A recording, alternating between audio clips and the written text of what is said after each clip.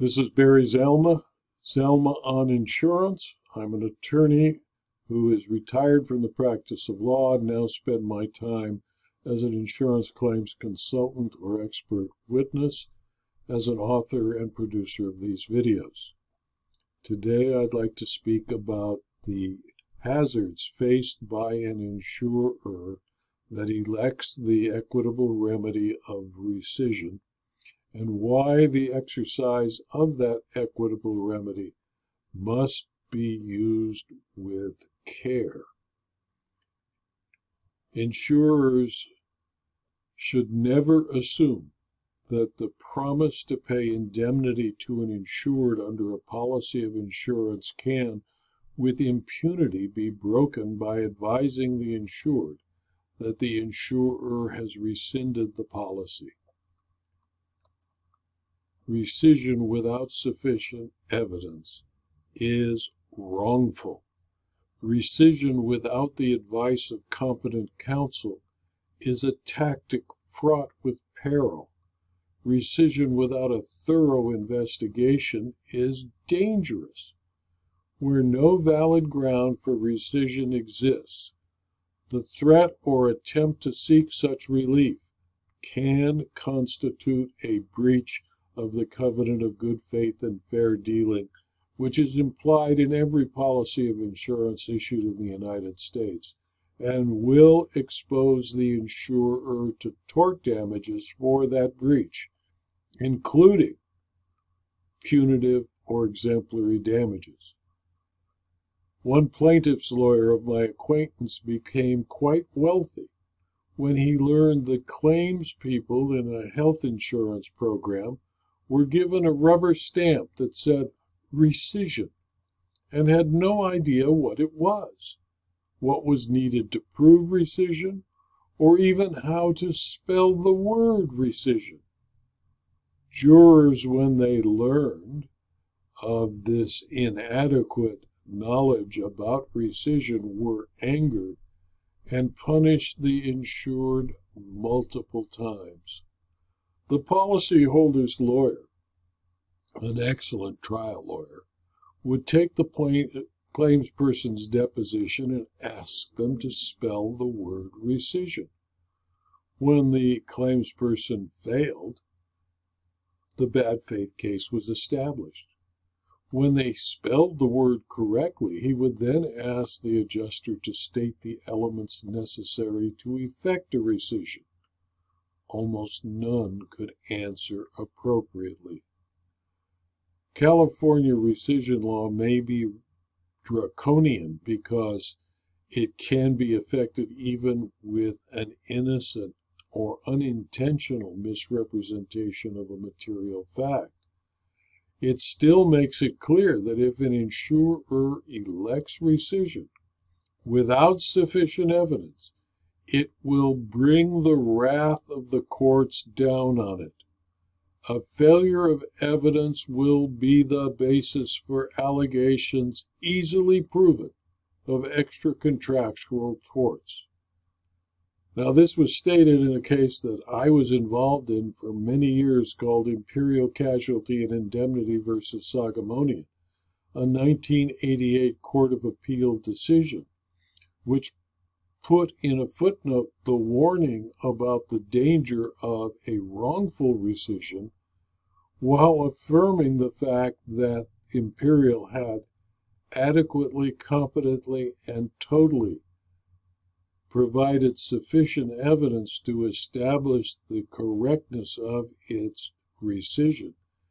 And Imperial eventually collected back from Mr. Sagamonian its attorney's fees, investigative costs, and all of the money it had advanced under a reservation of rights. If sufficient evidence exists, the rescission remedy will deprive the insured or the insurer of all rights under the policy. The court will conclude the contract never existed and neither party had any right under the contract.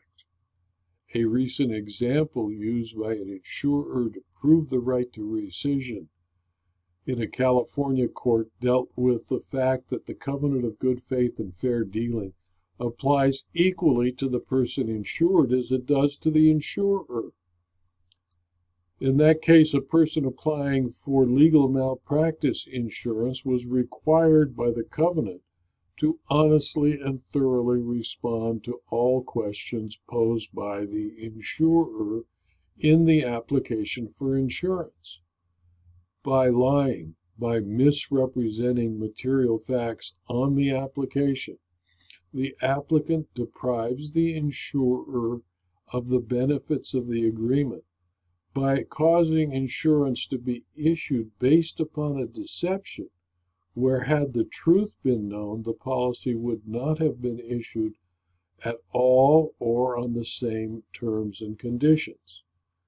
Therefore, in Berkeley Assurance Company versus the Law Office of David M. Weisblood, a 2019 California Court of Appeal decision, Berkeley Assurance Company, a legal malpractice insurer, sought declaratory relief rescinding a malpractice policy issued to Weisblood and his law firm on grounds of material misrepresentation by omission for failure to disclose in one situation circumstances that could reasonably expected to result in malpractice lawsuit by a group of clients, and in a second situation, a case in which he had been sued for malpractice by a client and did not disclose it to the insurer.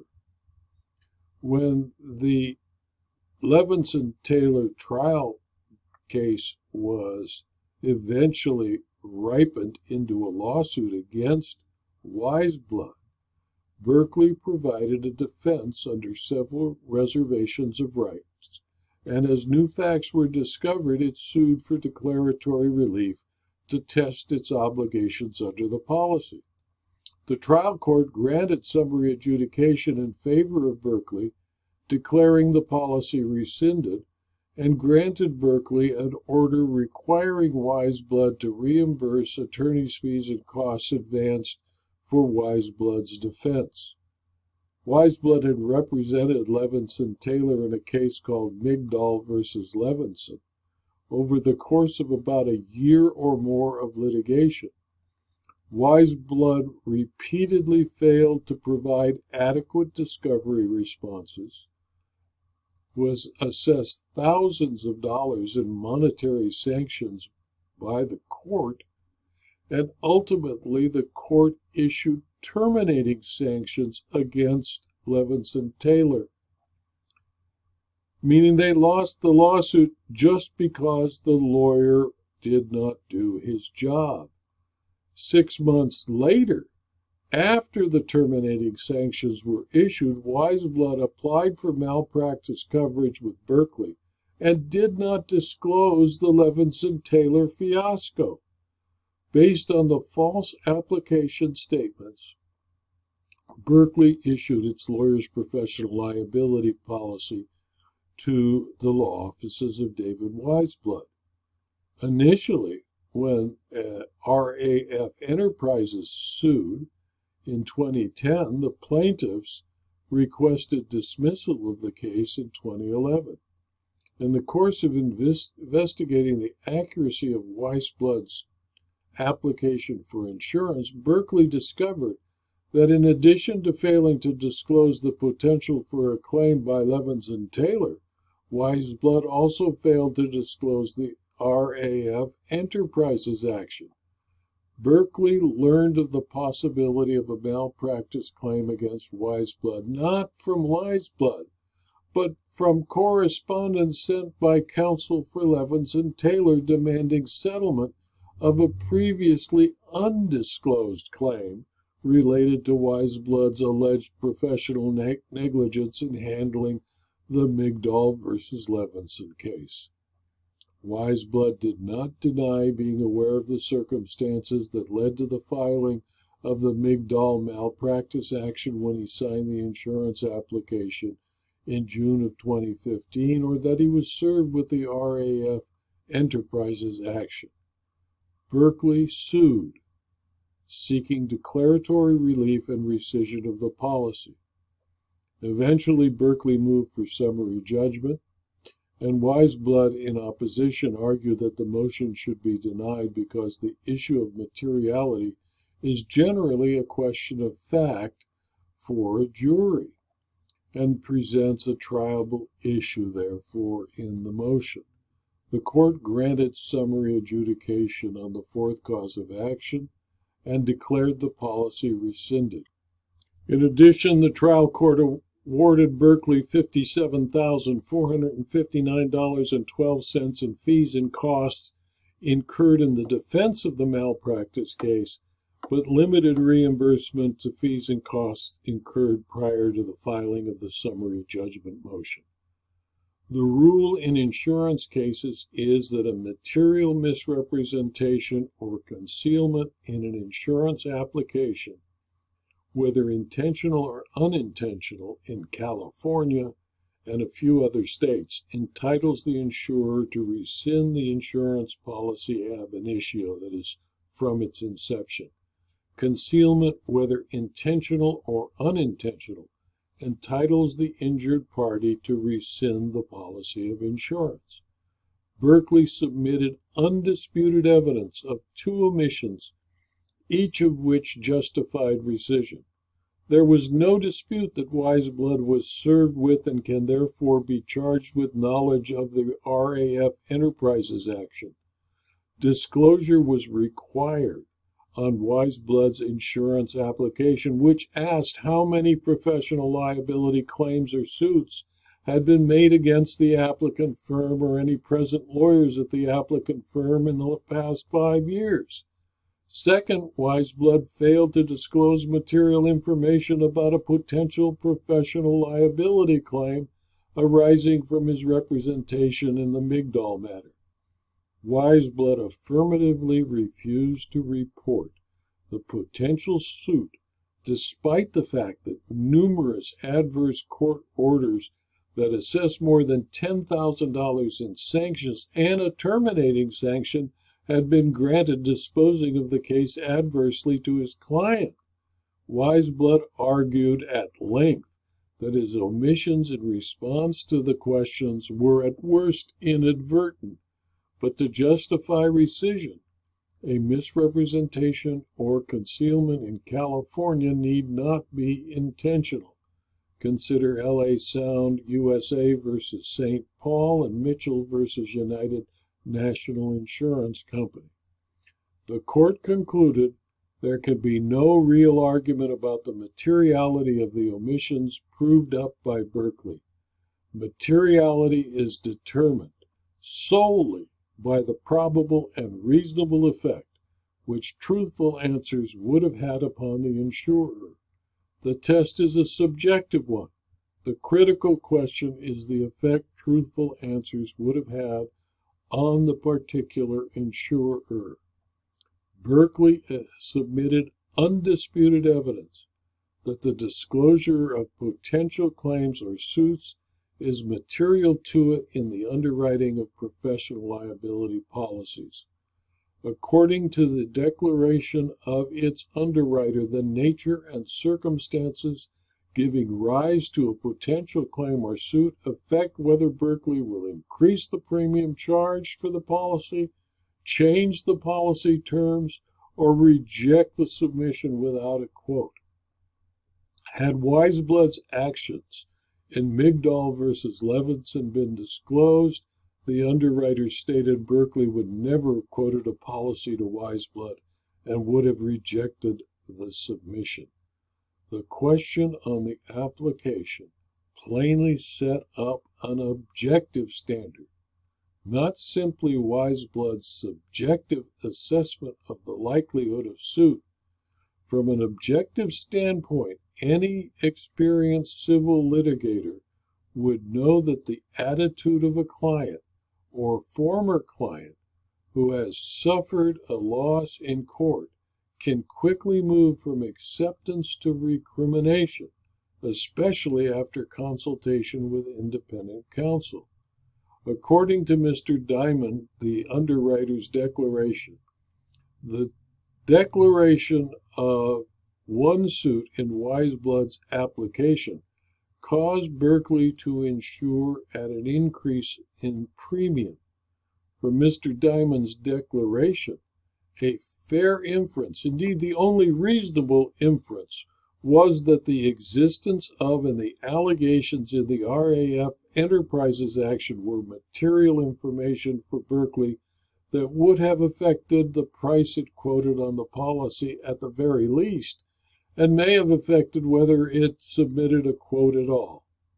Although materiality is a question of fact, that does not mean it always presents a triable issue of fact, where an insurer establishes based on admissible, undisputed evidence that only one reasonable conclusion may be drawn. The issue of materiality may be decided as a matter of law. The test of materiality is subjective. That the underwriter's declaration established without contradiction that the omitted RAF Enterprises action and the Migdal malpractice action were material, and that nothing in the underwriting guidelines cited by Wiseblood contradicted the Diamond declaration, the trial court's order granting summary adjudication on Berkley's cause of action seeking rescission of the policy and its right to reimbursement of attorney's fees and costs incurred before the filing of the summary judgment motion. The judgment was reversed. The cause was remanded with directions to reopen the summary judgment proceedings for the limited purpose of allowing Berkley to supplement and Wiseblood to contest the amount of reimbursement owed by Wiseblood as a result of the policy rescission. It takes a certain amount of chutzpah, Yiddish for more than unmitigated gall, to argue that in the face of such egregious facts, it is amazing the case went up in appeal. Attorney Wiseblood not only erred, nor was he innocently confused. He lied. He was served with a lawsuit before he signed the application that he did not report. His actions, as described by the court, was conduct that revealed the utmost bad faith in his application for insurance. He must pay Berkley for the money it expended defending him under a reservation of rights, less the premium he actually paid. So in this case, with sufficient facts, there is no hazard in bringing a rescission action. Had the underwriter not been able to testify as to the materiality, Berkley would have been in trouble. In this case, a lawyer who is expected to be truthful to courts as well as to his insurer failed, and as a result his policy was rescinded from its inception, and he lost everything, and even had to pay money back to his insurer. This video was adapted from my book Rescission of Insurance, 2nd edition, which is available from Amazon.com as both a Kindle book or a paperback. If you found this video to be useful to you, please refer it to your colleagues. It's free.